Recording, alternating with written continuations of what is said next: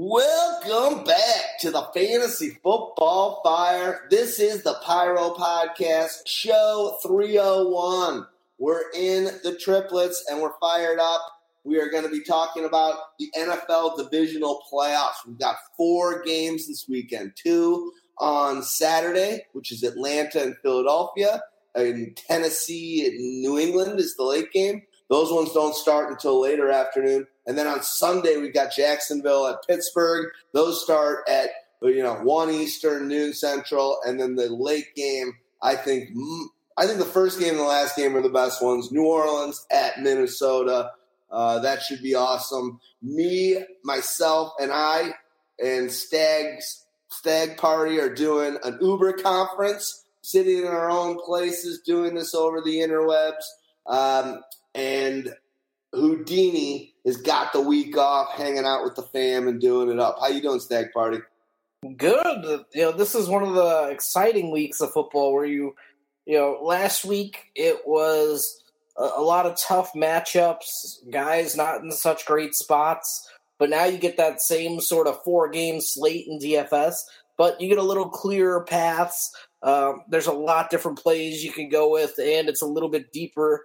And these are probably, I don't think these are the 4 best or 8 best teams in the NFL, but by the end of it, I think we could be down to the 4 best potentially. So that's something to look forward to. It should be, some offense in all these games, and there's going to be enough defense to boast.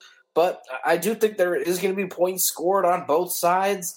So I look forward to it. I look forward to some good football. And I'm also excited about, football in general. Lots of, hires around the league making things exciting yet again. And, the Bears are one of the leaders in that, For sure. Hiring Matt Nagy, hiring Mark Helfrich as the offensive coordinator from Oregon, getting the offensive line coach from Notre Dame. It's looking up. As a fan, we haven't been able to say that very often.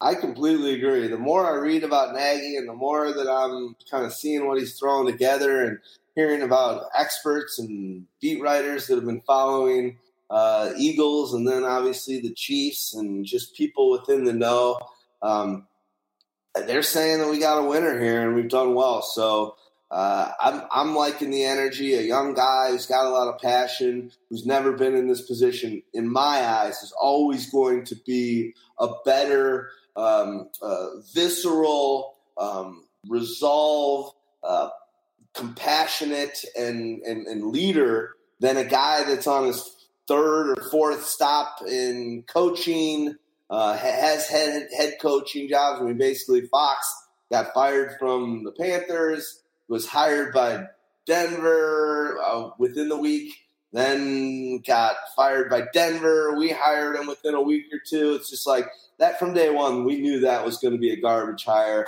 So I'm liking the energy on what's happening here for our Bears. Yeah, and around the league, there are some exciting things to be happening. Pretty much the Andrew Luck, Cam Newtons, Russell Wilsons of the world, they're all going to have new offensive coordinators next year. So that makes things exciting. It gives a lot of different, things that you could dig into during the offseason. When they hire these new guys, what are their tendencies? What do we know about them? Are they fans of the tight end position? Or is it going to run through the wide receivers? And you could use that, to sharpen your knife for next year. Yeah, one of my buddies on Facebook and an old friend from high school loves Colin Cowherd. Loves him. Oh, my God. That's a mistake. I know. It's weird. He loves him. And I'm a part of a couple of football groups with him on Facebook. And he's always posting this Colin Cowherd stuff. And one of the things that so I watch it. There are these quick little YouTube 3-minute videos. I don't have to watch a fucking hour or 2 hours. I don't even know how long a show is. I don't think I've seen a show on Fox Sports in ages, or maybe ever. But one of the things that he was talking about this week, amongst other things, other than the Patriots, which he's always fucking talking about, is that this is the blame game week. This is like just everyone else is getting blamed. All these offensive coordinators, are getting fired because, it's just that's the head coach can't get fucked up. So they're having so many opportunities. And one of the funny ones to me, like you said, Cam Newton, Norv Turner hired as the offense coordinator. But I do think it's kind of funny and almost whatever. I'm not going to bring up any of the White House stuff. But Norv Turner, offensive coordinator for the Panthers. Norv Turner's son is the QB's coach. Norv Turner's brother is an offensive consultant. And Norv Turner's nephew is an assistant QB coach. And I love what spreading the wealth there for sure. What's that? Spreading the wealth there for sure. There's not nepotism. I hear the NFL is looking into the Raiders on the Rooney Rule. I'm pretty sure that this Panthers hire is not within the rules. Amen. You get the guy you want, not a big deal, and maybe it only applies to a head coaching job. But the funniest thing I saw was from what's the fucking guy's name? I'm spacing his name, but on Twitter he's like, and the oh, God. He's like, and Ivanka Turner is hired as we don't know her job yet. Sorry, I know you hate it when I get political. Let's rock. Let's talk quickly. I'm sure we'll be able to cruise through these games. But how are you feeling after show 300, buddy? That shit show. I feel all right. I went back out drinking after it, so I can't complain too much. You did? Oh my God. Yeah. I needed to force more of those fucking shots down your throat.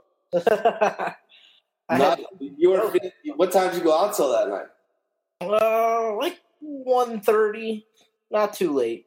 You're a fucking genius. I got to start drinking Coronas, I think. I noticed you had a couple of Dogmatica's Coors Lights. Yeah, towards the end.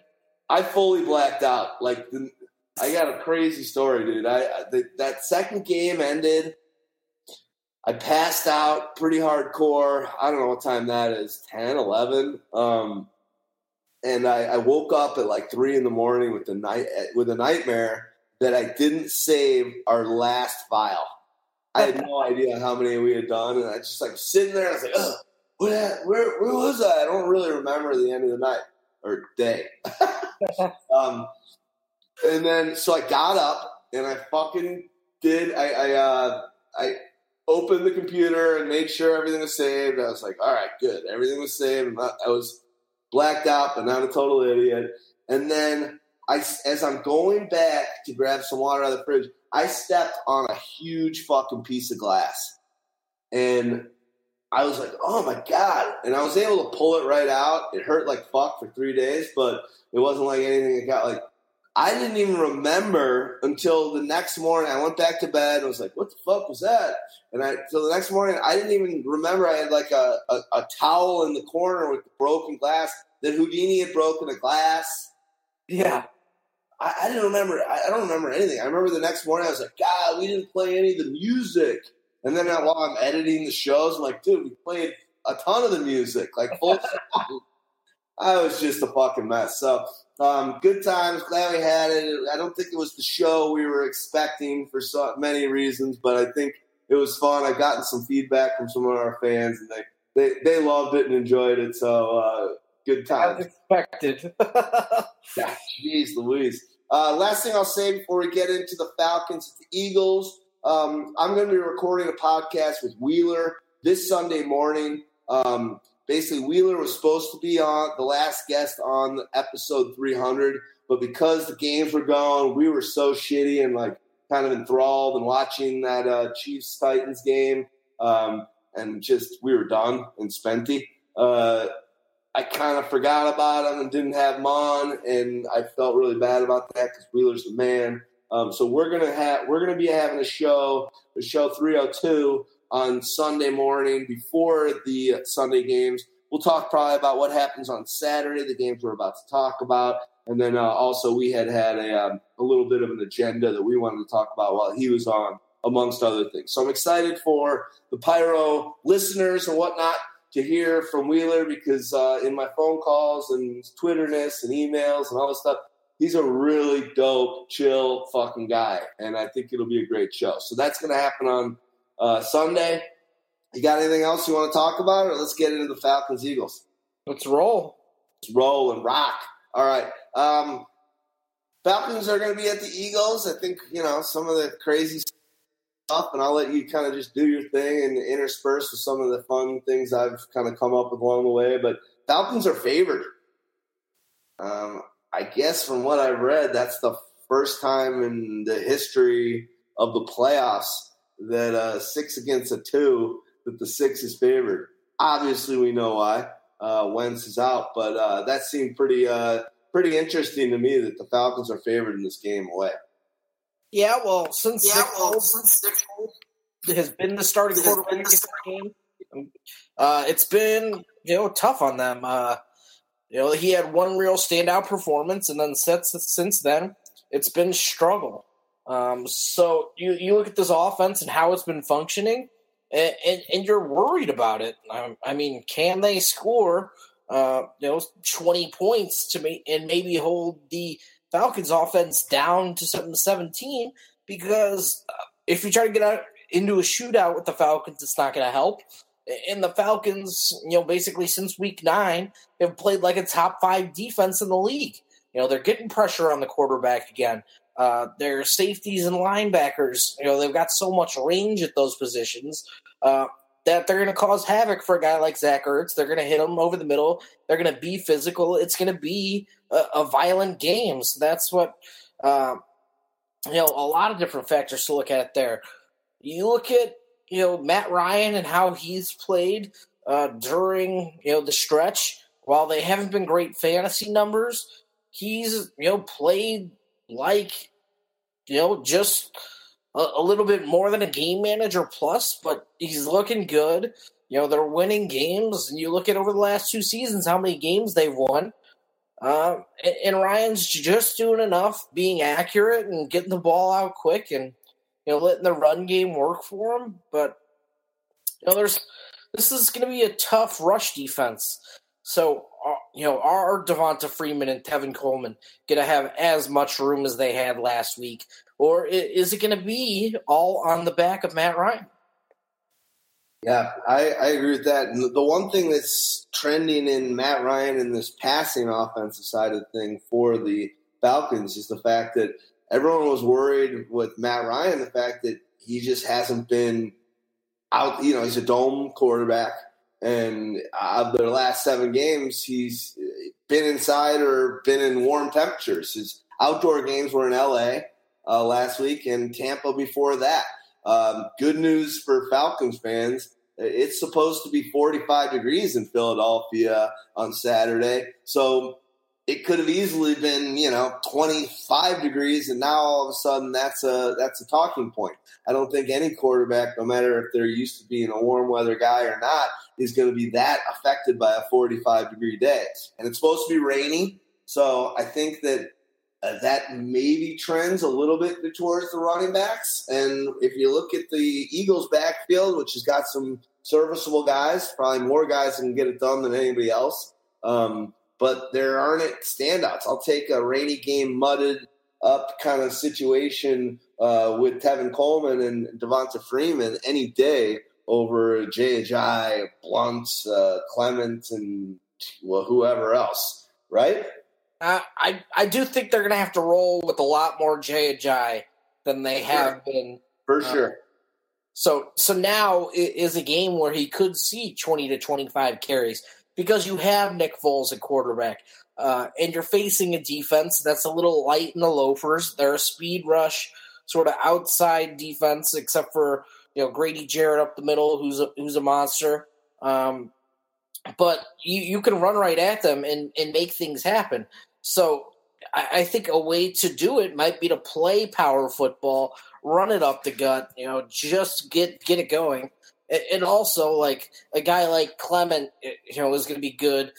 As Atlanta has allowed the most receptions to opposing running backs on the season, the most receiving yards to that position, and 4 touchdowns. They are fairly strong at stopping rushing touchdowns, which gives you a little bit of applause about Jay Ajayi. But I do think Jay Ajayi is now sort of accomplished enough as a receiver that he can make an impact there in addition to racking up 80 to 100 yards rushing if they give him the ball enough. I completely agree. He's gonna be teasing fantasy owners for next season big time this year because he's gonna get that workload that we thought he'd get and kind of had maybe week 2 and 3 when he was on Miami. But I love a quote I read from a press conference that he had a couple days ago. I just know whenever my number is called on Saturday, I'm going to be ready and my hair is going to be on fire. So this is a guy that when he came over to them, kind of, I think in his mind maybe thought he was going to just get, after maybe a week or so of learning the playbook, he was going to kind of be that lead back, and they went out and got him. And that really hasn't been the case. So I totally do agree with you that they kind of did go get him for this matchup, and he's going to get a lot of rushes. A thing that I read on Twitter from a guy that I love, you guys check him out on Twitter. It's at Stoned Philly Fan. Pretty hilarious account reading some of his stuff. Obviously, he's a homer, but Eagles are 11-1 with 25-plus carries, and the Falcons are 0-6 when teams rush 25-plus carries. It's clear what we should do. So when you hear those kind of stats, it makes it seem real simple, like it's a one-sided game. But I agree with you that Ajay, I think that they're going to realize I don't think Foles has been – I don't think Foles all of a sudden they're going to, release the Kraken and be like, all right, Foles, we know you were just kind of playing lightly and now we're just going to show them what you got. Because they're going to be probably not in that NFC Championship game if they do that. Yeah. Circling back to Matt Ryan, these two teams did meet last season when Atlanta, ended up going to the Super Bowl. Ryan was just 18 for 33 for 267 yards with a touchdown and an interception. But, Julio Jones had a big game. Devonta Freeman did it both rushing and receiving, 49 yards on the ground and 32 through the air. So it wasn't a great game for him. But Julio, 10 for 135 went off. Taylor Gabriel caught a 76-yard touchdown. Those guys were all there. What's that? Where has that been this year? It happened sort of last week for a while for Julio. Taylor Gabriel. Tyler Gabriel. Remember, he's the one who helped open all that shit up for the team on their Super Bowl run last year. It's just he seems Gabriel non-existent. Yeah, non-existent. Not enough of a factor to really worry about right now. They've been going a lot more to Mohamed Sanu in the game plan, so that's something. If you're looking for a second wide receiver, Sanu might be a guy you could look at. And then the other weapons, I don't really think there are many. So I think you're going to go with Jones and Freeman, and then probably Sanu, and then I'd probably avoid Austin Hooper unless you think he's catching a touchdown pass. And everybody along those lines, I don't think Taylor Gabriel's in the game plan. Anybody deeper is probably out for me on the Atlanta side. I think Julio's in a great spot here against this past defense. You look at how they can defend wide receivers, and you look at the yardage that they gave up in the past game. There's a lot of room for success there for a guy like Julio. So I think Julio's a good play. That I've been saying for a couple weeks now that I think the Falcons. I thought they had to get past the Rams because they were the unknown. And let's remember, the Rams are the highest scoring team in the league this year, and they were held to 13 points last week by this Falcons defense. So even if Wentz was in there and what's going on there, this defense is coming around. Their biggest problem has been turnovers all year, but no time, as you said earlier, about how they've been playing over the last 9 games or so, giving up 17.3 points per game. This Falcons defense is fast. They're good, and they're ready to rock it. My question for you is, and the thing I was saying is, I think the Falcons are going to the Super Bowl. I kind of almost think they're going to win it, just because that's the way weird stories and your narrative street kind of works in weird ways. Obviously, I think if they win this game, I kind of think they're going to the Super Bowl. But who do you think wins this game? I do think it's going to be the Falcons. With a guy like Foles back there, it's going to be tough. Look at the playoff experiences for Foles when you compare him to Matt Ryan now, who's been battle tested in the playoffs. It's going to be tough for them. Last time these two teams played, we talked about it. Carson Wentz was the quarterback of the Eagles. He threw for just 231 yards, did not score a touchdown. So that was concerning. It was actually a very successful game for Ryan Matthews, who had 109 yards rushing and 2 touchdowns. And Wendell Smallwood had 70 yards rushing. They were able to run the ball whenever they wanted. So if you're looking for that, how are the Eagles going to sustain drives, with nobody at quarterback, or a quarterback who struggles in big moments and really hasn't been on this stage before? You got to think that this team's going to run the shit out of the ball. But dumber things have happened. Totally. Remember when you're doing DFS, going back to some of our Vegas implied point total and just the way things happen there, the over-under on this game is 41.5, which is pretty low. So when thinking about, things happening there, well, I think, like you said, Staggs, I think there's a handful of players that are ready to explode in this one. But overall, Vegas thinks this could be a low-scoring game. I don't know. I'm feeling pretty good about that one. Let's look at a bit of the passing game for the Philadelphia Eagles. Because, guys like Alshon Jeffrey, what has he been able to do over the last, handful of weeks? Especially, how has he played with, Foles at quarterback, because that's what really matters. So we did see the first game he was out there. He was able to score a touchdown. But, over week 16 and 17, he really didn't play week 17. But the guy had 4 targets, 1 catch for 8 yards. He just really wasn't involved in that week 16 in Oakland. And then week 15, that's when it was really, he scored a touchdown. So, the 3 games we saw these guys playing together, they barely played together. We don't know what the continuity is. We don't know what the chemistry is.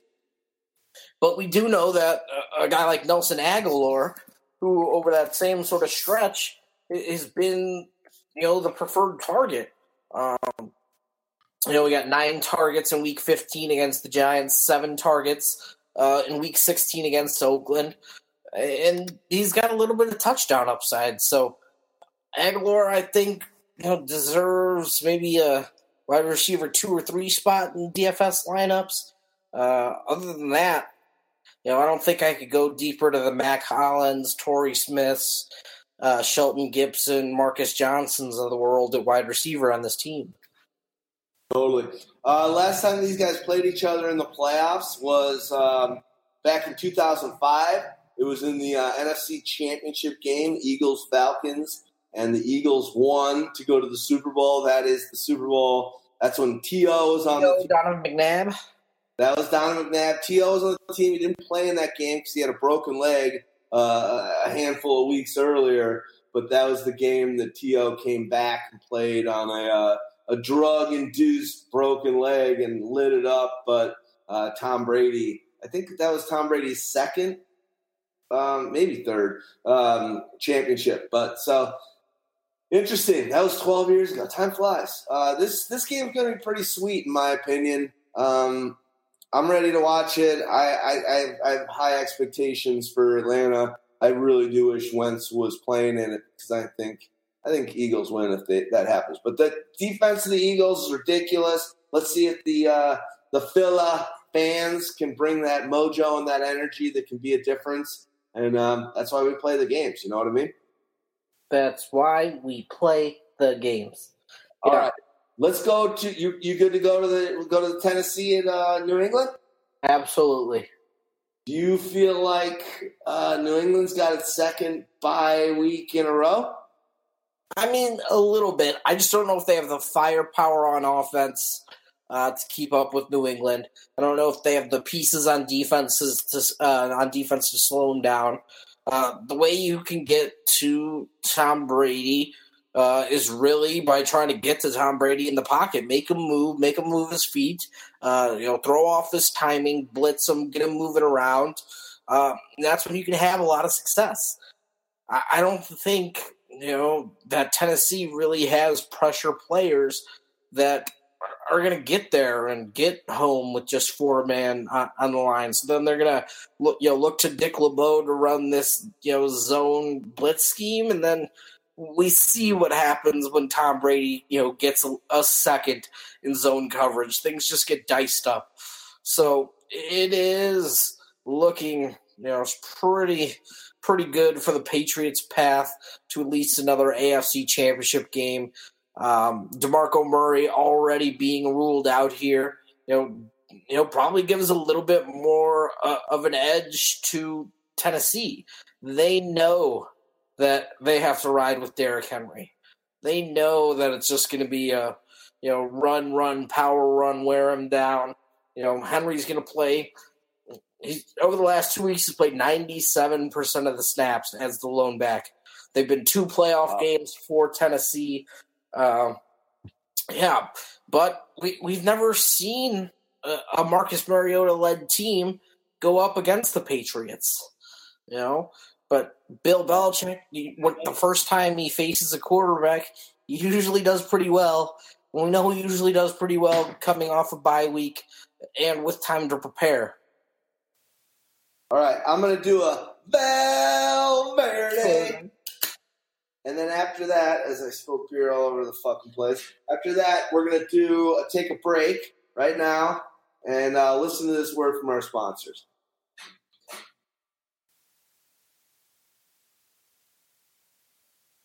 Sweet. Yeah, it could be. I meant to do that before we started this game, but I didn't. So I'm doing it now. It happens. Whatevs. But yeah, I agree. I like what I saw, obviously, with that national championship game, whatever that quarterback was, I face these Hawaiian names, but Kita. But yeah. Laga, I can't even pronounce it right now. I had it the other day. I practiced. You had it when he was killing it? That was a fucking awesome game, by the way.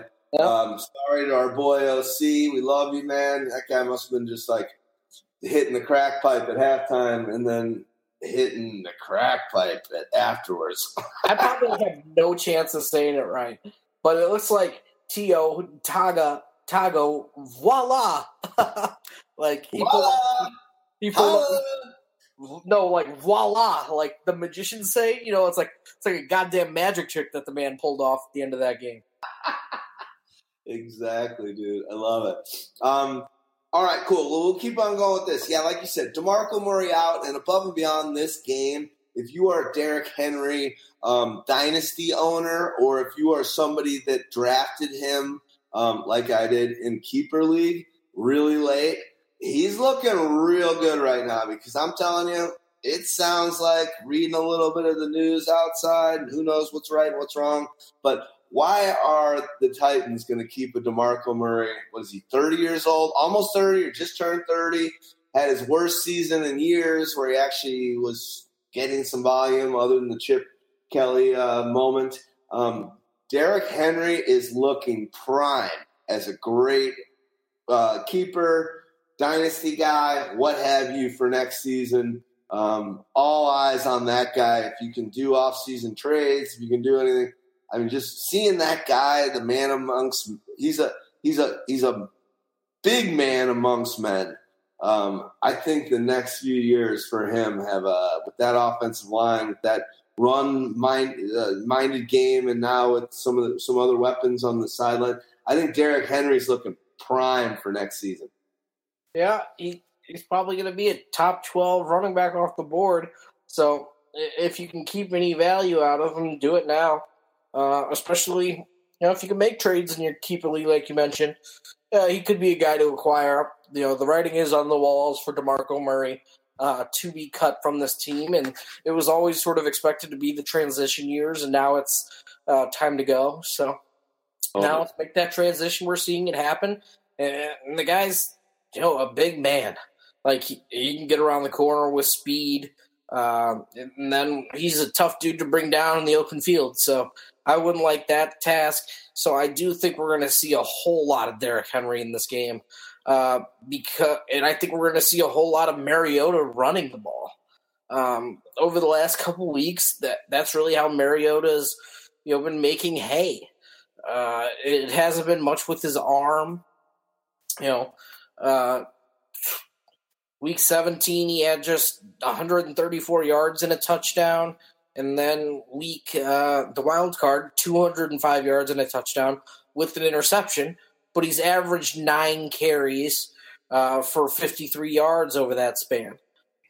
They're going to run some of these RPOs, spread-style offense, get them on the edges, let them run, let them make decisions out in space, and just run them. Because right now, him and Henry are their best weapons to success with their receivers still struggling. Corey Davis, struggling in the playoff game. Eric Decker caught a touchdown, but really other than that, as a weapon in the red zone, hasn't been a big chain mover or reception guy this season.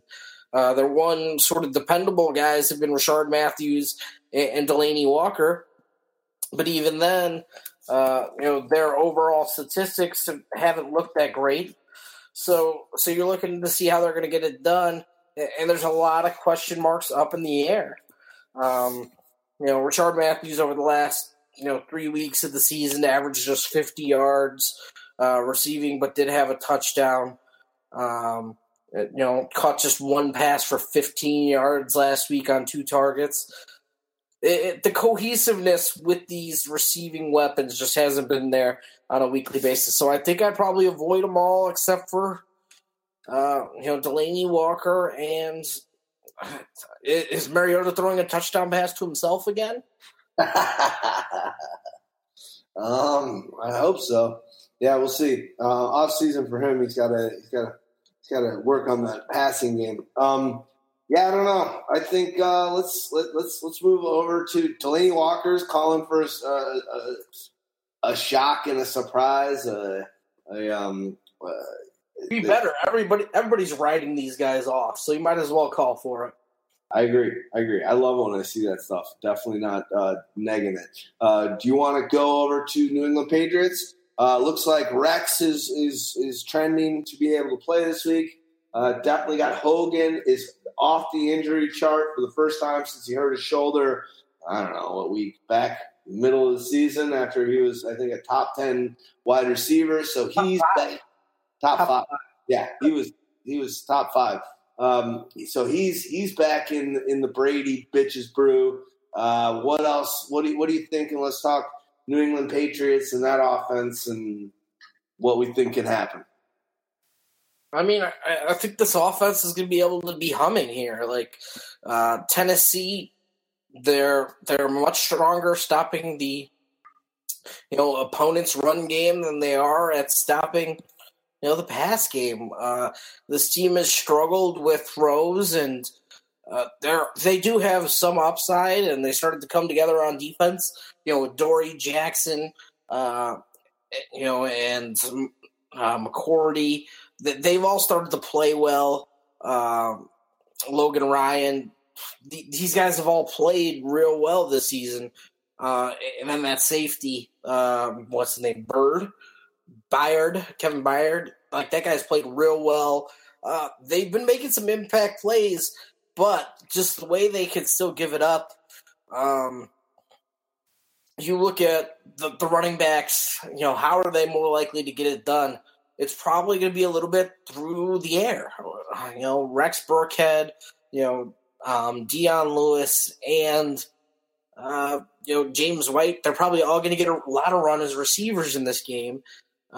Tennessee, allowed the fewest rushing touchdowns on the season to opposing running backs with just 4, and only allowed 1,200 yards rushing to running backs. But they are a lot weaker when we talk about third most receptions allowed and the most receiving yards allowed, and tied for the most receiving touchdowns allowed to opposing running backs. So that's a way that New England's going to attack them. Is Rex going to be healthy for a full complement of snaps, or is he going to be in there for the 5 to 10 to 15 and then a tough DFS play? So I think I'd rank the backs still Dion Lewis at the top. I'm sure he's still going to see volume either late game as a running back or as a receiver, maybe early where he functions more as a true workhorse than we expect. And then other guys, I think it'd be James White over Rex Burkhead for me, but Rex has so much more touchdown upside that we've seen recently. So that's a bit of a question mark. Do you think, what are your expectations and what's the scouting report for Gronk? Obviously, he's a beast always, but is it going to be a Brady to Gronk type of matchup against the Titans, or is it more of a finally Cooks, who's been kind of dead in the water a little bit over the late? Could it be a Cooks game, or is it who do you think out of that receiving arsenal could come up with the biggest game? I bet on Gronk. Brandon Cooks has been over the last 3 weeks a top 10 receiver, basically on the strength of scoring 2 touchdowns. Over those final 3 weeks, one at Pittsburgh, one at the Jets. Cooks has been heavily targeted, but he's the speed threat. When he hits a big play, he'll have a big day. But when they're trying to just move the ball up and down the field and more consistently, Cooks isn't a guy that's really going to help you with that. We talk about the slot receiver for this team for years past, Julian Edelman, Wes Welker. This team would just drive down the field, drive, 13-play drives, and he'd get 2, 3, 4 catches during that drive. But now Cooks, might get 1 during a 13-play drive. Gronk's getting the 2 or the 3, and he's the real chain mover for this team. So Gronk's the man. I'd bet on. Tom Brady, obviously we know he hasn't had a great little down the road end of the season. I still think he's a lock for the MVP, but his last 5 games he threw 5 interceptions, which has never happened once in his career. Is that a good thing almost for Brady? I know we're talking about this game, but just down the stretch, that he's locked in. Obviously, we know he's always locked in, but is that a good thing for him, or is Brady finally showing a little bit of age? I think it is a little bit of age, a little bit of rust, and a little bit of injury. I think it's a lot of different contributing factors. So that's sort of how I'd stack it up. I definitely do think he is a little bit more banged up than people are saying. So I do think he will be healthy and thriving by the time it's been a few weeks now. I do think he's going to be heavily involved in the game plan. So I don't really have any concerns. Yeah, the Achilles, there are a number of lower body injuries that just can fuck you athletically, but the Achilles has got to be right up there. You've always said how the what's the knee injury where they drill into it? I'm spacing it off right now. Microfracture? Yeah, the microfracture is more of a basketball death sentence than in football, obviously shown by Melvin Gordon and others. The Achilles and the toe in football are those just injuries, and obviously the Lisfranc, which is another foot injury, the heel and the arch of your foot.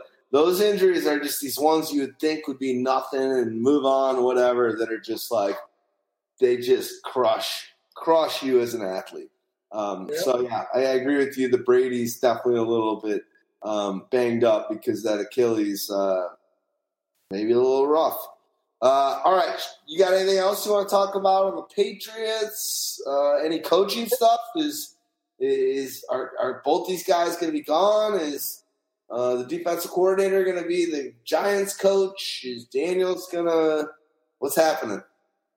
I think both of them will be gone, but Patricia sounded like he was going to Detroit. Haven't heard much, since then. So this is something that's going to be monitored. Like, there's going to be a long off season to talk about it.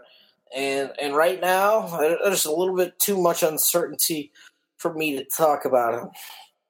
All right, let's move on to the next game then. You good with that? Yeah. All right, Jacksonville at Pittsburgh Steelers. We know it's been storied that the last time they played this year, Jacksonville smoked the Steelers, couldn't get anything done. Go free for them. If you want to start with the visiting team, fine. But if you want to just talk at a game level, is that kind of a learning lesson for the Steelers? Do the Jaguars have a chance? What are your thoughts on this game before we get into the fantasy nitty-gritty? I mean, the Jaguars always have a chance because of their defense. Like, their defense brings them to the table every single week and gives them an opportunity. When we look at the last game they played, what they scored? 2 touchdowns on defense. Ben Roethlisberger was out here throwing 5 picks. When you're able to score points on defense, or special teams, that gives you, a high chance of winning football games. So, think about it. They scored 2 pick sixes. It's tough not to like them. Leonard Fournette ran wherever he wanted. It was pretty much his best game of the season.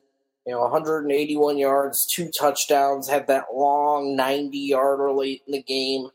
So that makes the numbers look a little bit better. But, Jacksonville at the time was an awful run defense and a great pass, defense, and yet they didn't run Le'Veon Bell in that game. They decided, hey, we got to throw it, and it looked bad. But now they're a little bit, better. Since that Marcel Darius trade, they're like a top 5 run defense in rush yards per carry allowed. So, on paper, I do think the Jacksonville defense is going to hold the Pittsburgh Steelers down a little bit more than we expect. So I don't think Pittsburgh is going to win this thing handily. I think they're going to have to battle it out, man. In all honesty, I think this one's going to be a battle and a fight. Unless Bortles dicks it up and starts doing douchey things, I completely agree with you. If Bortles all of a sudden loses his mind, which kind of at moments it seemed like was happening in that Bills game, and he just went back to looking, just the eye test. Let's be honest, that in that game didn't look like the Blake Bortles of week 14, 15, 16. Nowhere close. It was more of that second guessing. How did I fuck that up? So if Bortles can just play game manager plus and get the ball out to his young receivers, I really like Jacksonville obviously being able to hold the Steelers, but Jacksonville being able to do something in their own right. If Bortles fucks this up, it'll be apparent early, I think. That's on him. I definitely don't disagree with you. Blake Bortles can, manage a game for you, or he could lose a game for you. Right now, knowing that, it's going to be impossible. We look at Bortles, even what he did against this team earlier this season. He threw for under 100 yards and had an interception.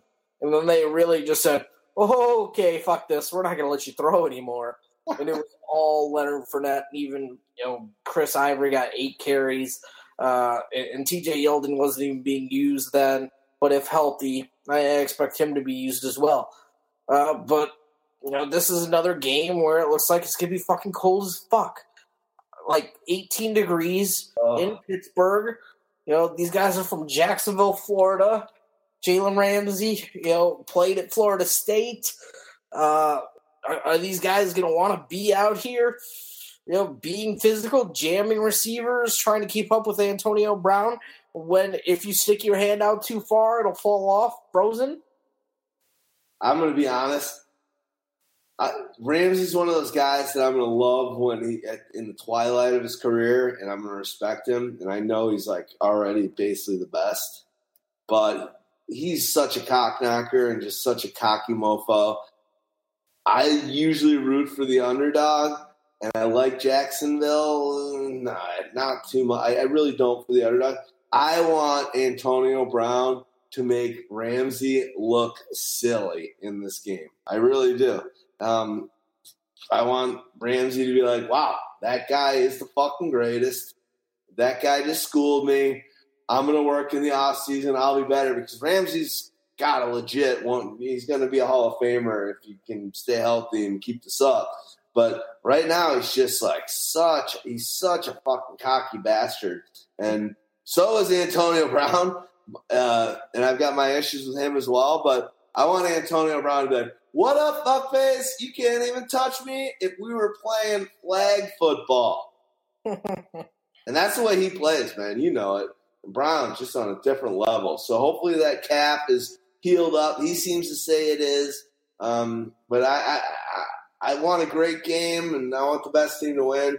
But I definitely want Antonio Brown to be doing some pirouetting and diggity dancing on Ramsey. Yeah, plus the game's just fun when you get to see that, so I'm not gonna say I don't. What do you think about some of the stuff that came out today? Le'Veon Bell, if they franchise me, I'll retire. Bullshit. But what do you think about just the timing on it? He actually came back on his Twitter and said, "Hey, I'm focused on winning the Steelers' 7th championship. Do you think the Steelers have a chance at winning the Super Bowl?" Yeah, I mean, they were, this close, depending on what you think of a catch rule, to beating the Patriots earlier this season. Now, this time, they're going to have to do it in Foxborough against a battle-tested team, and that's with me just writing off the Tennessee Titans, so hopefully, the Patriots themselves aren't doing that. They definitely have a chance. They are one of the best teams in the NFL. They've got the offense to do it. The defense, as of late, hasn't been as great since that injury. Two Shazier losing their sort of heart and soul. They haven't played like the same team. They haven't been able to, stop the run as well, in coverage against tight ends, running backs. They've struggled a little bit because he's one of the best, coverage linebackers in the league. But, yeah, Pittsburgh definitely has a chance. They just need, a couple things to fall their way, and they need to make plays in the playoffs and sort of, have all their pieces healthy. If Antonio Brown's healthy, let's remember that this is going to be the first time they've had the real killer bees on the field at the same time in the playoffs. They've always seemed to be missing one of these guys when it came down to crunch time. I agree with that. One thing to remember from your Pyro end-of-year power rankings, the Jacksonville Jaguars on the season, number 1 against quarterback. No BS. Like, they're like by far number 1. They're almost underneath 10 points per game. Number 2 is 10.9. They're 10.3. And then also the same goes for wide receiver. They are literally over 2 points less per game allowing to wide receivers than any other team out there. They finished number 2 behind the Vikings, but I think that was more of an average. The Vikings were great against the running back and the tight end. And really good against the defense, special teams and defense. But Jacksonville, QB and wide receiver, whoa. So it'll be exciting to see. I think maybe that trends towards Le'Veon Bell just getting disgusting? I mean, you'd have to think that might be the way that they decide to go about this game, and just riding Le'Veon Bell, doing everything they can with him. He had 10 catches the last time these two teams played, so he's going to be heavily involved in the game plan. But there has been so much development by like Juju Smith-Schuster since that time. And, Martavis isn't out here complaining about his role all the time. So it's an interesting fact, but, they're deeper. They're more diverse right now. They can spread the ball around. Even Vance McDonald at tight end has made them a more difficult team to defend. So Vance McDonald's a guy I think under the radar, could get a lot of good things happening. Maybe be the thorn in the Jaguars side. We have seen teams attack the Jaguars with the tight end, on the season. So I think it's going to be a good one. What about the passing game of the Jaguars? It looks like Marquise Lee is going to be a little bit healthier, after last week, no setbacks. You're going to have Alan Hearns out there. Cole, played a boatload of snaps, but, didn't register anything on the stat sheet. D.D. Westbrook, was moving it a little bit early in the game, but then it was really run game late. So all these receivers, I don't think there's a clear best play here, and that makes it tough for me in DFS. But I could give you reasons for 4 or 5 of them, and I think they'd all be good reasons. I love it. I think we can go to the next game. Here's the one last thing I'll say, and we've heard some news this week that Kirk Cousins would even said he'd I would seriously consider the Browns. If I was Cousins, I would go to the Jacksonville Jaguars. And if they got this guy, and I'm not saying he's all world, he might be the 12th best quarterback in the league. But right away, that team is Super Bowl ready. I love their running back. I love their young wide receiver crew. Obviously, I think Allen Robinson's a goner. He's going for the money. But they've got some sick weapons there. That defense, and they can keep kind of building that defense and not have to draft anything. Not worry about Bortles, either keep him as a backup or just drop him. But Kirk Cousins, if he went to the Jacksonville Jaguars, that team is good to go for 5 years. Good to go. Saints, you done there? Saints at Minnesota. Last game, Sunday. Damn, I'm psyched for this one. This one's going to be sweet. Totally fired up. A lot of people. There's no way to know how this one turns out. These two teams are such a solid matchup. Is home field advantage going to be enough for the Vikings, or is just that weaponry and just kind of this last hurrah for Breeze and Peyton going to do it? What are your thoughts? Let's talk about the game at large first. I'm going to quickly go run and grab a beer. What do you think at the game at large, and then we'll start with the Saints. I mean, the game at large is going to be – I think you're right. It is the best one on the weekend. These teams played week 1. It was exciting to watch. The only issue was that, New Orleans couldn't score touchdowns early in the game. The Vikings are one of the best defenses in the league. I know earlier in the season we talked about, could they be one of the best ever? They've done some things that have put up, best ever type of numbers. They've, what they're doing on third down, how they're forcing teams to 3 and outs.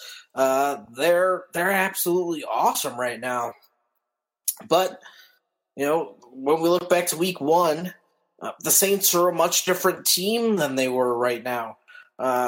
their leading receiver in that game was Kobe Fleener with 5 catches for 54 yards and a touchdown. And we haven't really seen Kobe Fleener in existence. I don't know if he was injured or if it's just Josh Hill time. Kobe Fleener, has been out of, favor or what? He might have been inactive.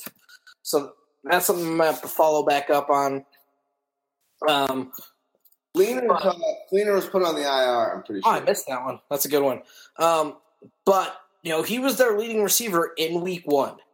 5 for 54 and a touchdown. Mark Ingram got 5 for 54 but didn't score a touchdown.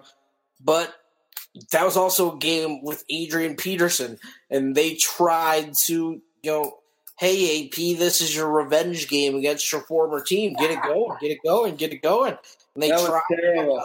You called it. You called that one before in our matchup for week 1. You know me, an AP pole smoker, jock sniffer. You're like, dude, it's going to be terrible. They're going to give him the opportunities, but the guy's just done. And lo and behold, you were right.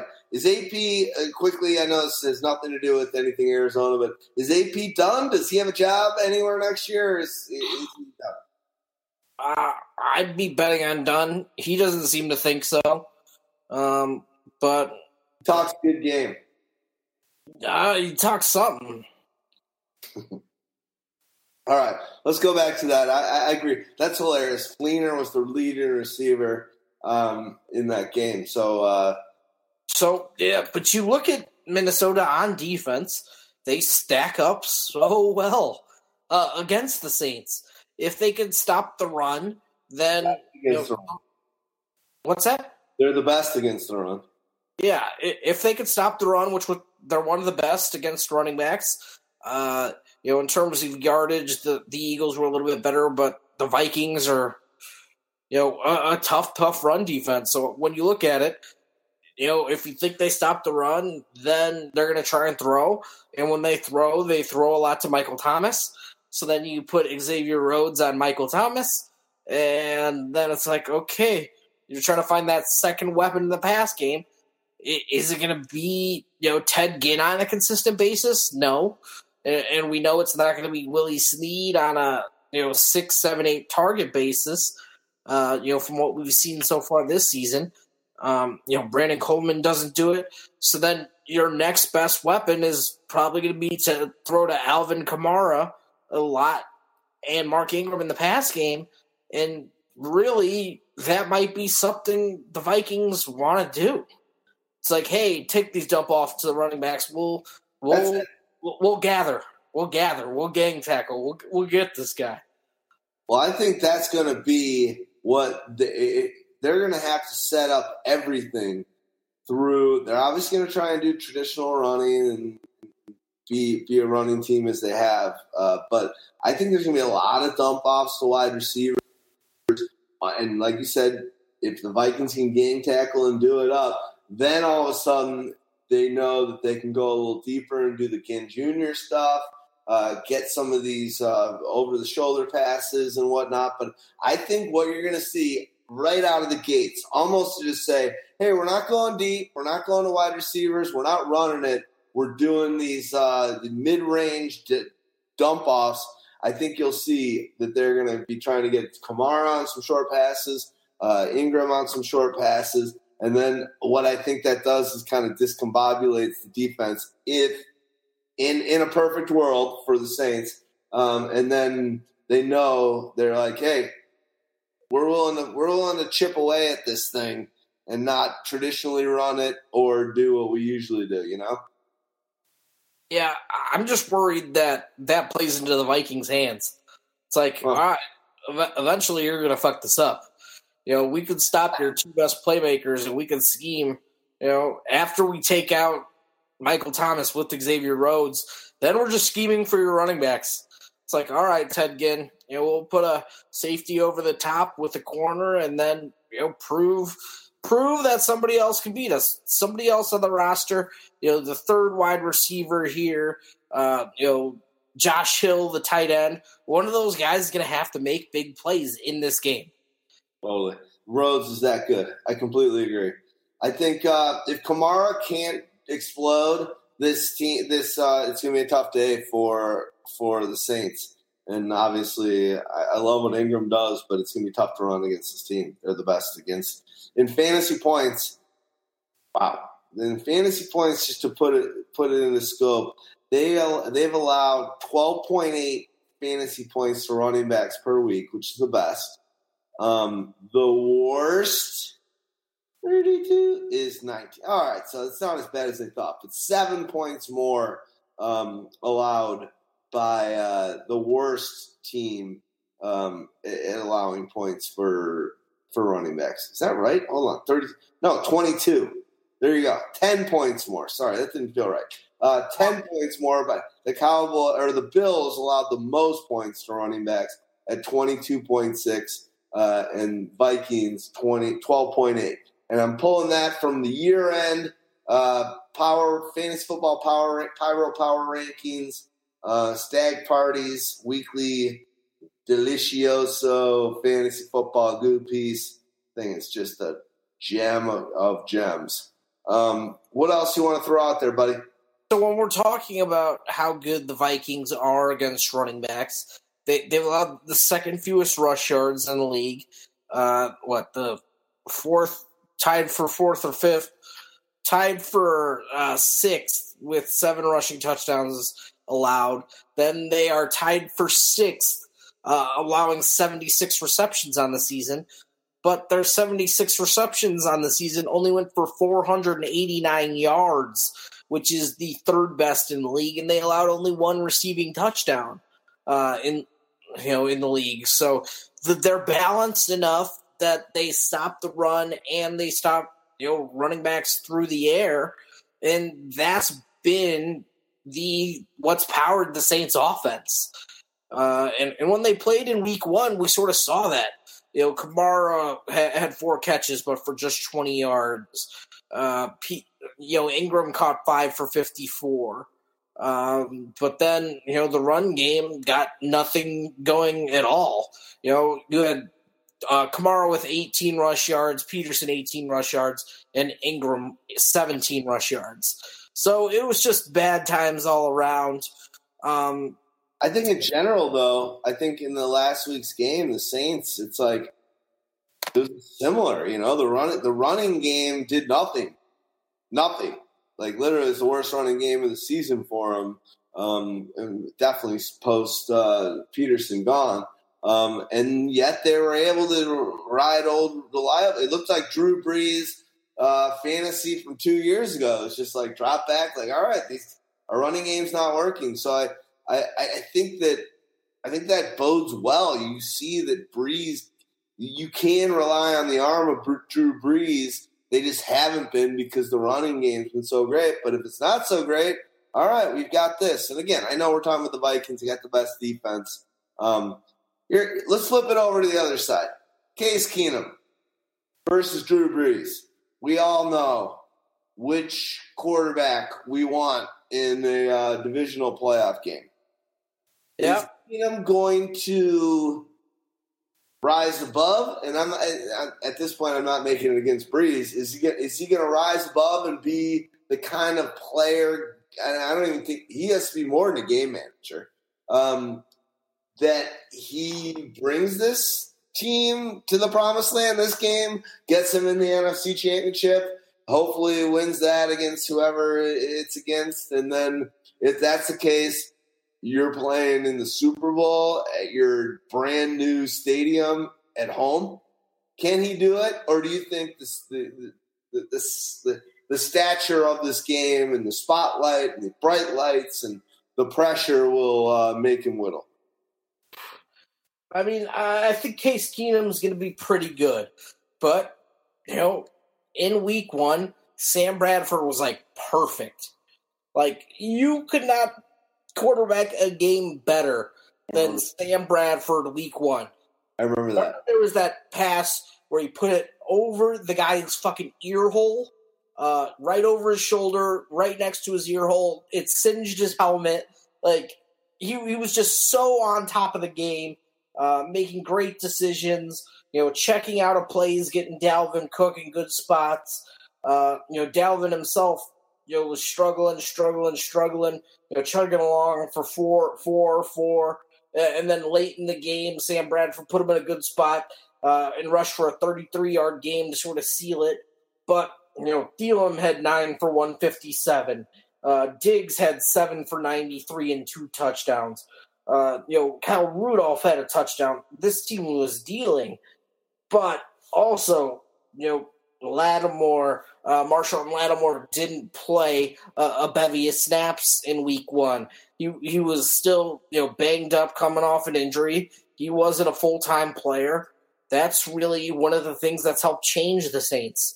So now you can expect, Diggs to, play a tougher corner and maybe not have as much success. Adam Thielen, he's probably going to bump into the slot a little more in order to try and avoid Lattimore. But, whoever's off and, getting Crawley is going to have more open lanes. But the rest of the defense is also be paying more attention to you. But Sam Bradford was literally, perfect. I remember. I don't know if that game was a Sunday Monday nighter, I think. Yeah, or a Sunday nighter. It was one of those vintage Collinsworth, Al Michaels blowjob bukkake fests on Sam Bradford, and then the glory hole ran out when Bradford within maybe next week. I think next week got hurt, and I don't know if that guy's ever going to be a starting quarterback in the league again. One thing I will say that I'm surprised that I've been so lost-minded on it is you brought up Dalvin Cook, who from what was that, week 2 or 3 or week 4 or 5 when he got hurt till now. Honestly, we haven't talked. We talked about him a lot a couple weeks after, but he's been an afterthought, and the team's been so good without him that I kind of actually, when you just brought up his name, I'm like, oh my God, imagine if that guy was still on the team and hadn't fucked up his ACL. There's Super Bowl winners for sure, almost. But yeah, Dalvin Cook, I haven't thought about that guy in almost 10 weeks. Yeah. There's a lot of good football players on this Vikings team. Dalvin Cook's going to be one of them. He's going to be, it looks like he's already a second, third round pick next year in drafts. I'm going to have to see how comfortable I am with that, especially considering all the other guys that are still on this depth chart. But I guess Jerick McKinnon could be a guy who disappears, but he was also, dynamic and fun to watch this season. So it's not something you really want to see disappear. But healthy next year, to me, he's easily an early late second rounder. Just on that team, they're not. We thought that team could change drastically. We don't know if Case Keenum's the quarterback. We don't know what their offense looks like. Pat Shermer. I'm not even worried about that. We were worried about McKinnon, and we were worried about the dude from Oakland. Sorry, I'm spacing it. Murray. Getting late. Murray. He was the guy. So if he's healthy, I'm not worried about anybody else. Now, my fear is he's coming off a serious injury. How's that working? But that doesn't matter. As you know, Stagg Party, I get fired up for the off season because that's when that's the kind of podcasting I love doing, these matchup stuff. Let's be honest, I'm not great at it. You're the bomb at it. But I get so excited about what can happen for next year and how things are turning out. So we'll have plenty of time to talk about Cook, Keenum moving on, what have you. Got anything else that you want to talk about for this Saints Vikings game? The last game of Divisional Playoff weekend. I think we're good. Good times. All right. I think we're good too. This is sweet. What are you doing for the games? Good question. I don't know. I don't think much. I think I'm going to try and take it easy. I haven't done that in a while. Oh, brother. Does take it easy mean having a couple Bud Lattes on the couch or just playing? I don't drink at home. You don't drink at home? I don't drink unless I'm a very social drinker. You're a social drinker. Nice. I'm a social drinker and give myself a boost in the second half of the day drinker at home, solo. But I will say this. I hadn't had a beer until tonight since our podcast. Maybe I had one during the national championship. But on top of that, Stagg Party, back to a couple years ago when you were killing it, D-Rex has been working out. He's got a trainer, and he's lost 9 pounds since Monday. Ooh. Wow. D-Rex, that's a skinny little bitch. All you listeners out there, I'm going to be even more interesting and more engaged and more awesome on the show. You sound like Solid 9 right now. You should probably stop. No, I'm not saying I'm handsome. I'm just going to be better because I'm actually going to talk to chicks every once in a while. I'm not going to score them. I don't think I'm great. I'm a fat fuck. I don't sound like Solid 9 thinks he's a hot shot. You're listening, Solid 9. You're not that great. That's nice. All right. You sort of suck.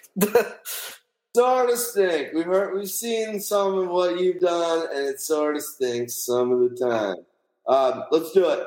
Happy New Year, everyone. I know if you haven't listened to us or haven't listened to it, check out our episode 300. It's a shit show, let's be honest. We're honestly drunk, making dumb decisions. What do you say, Stagg Party? Within the first 15, 20 minutes, it was obvious.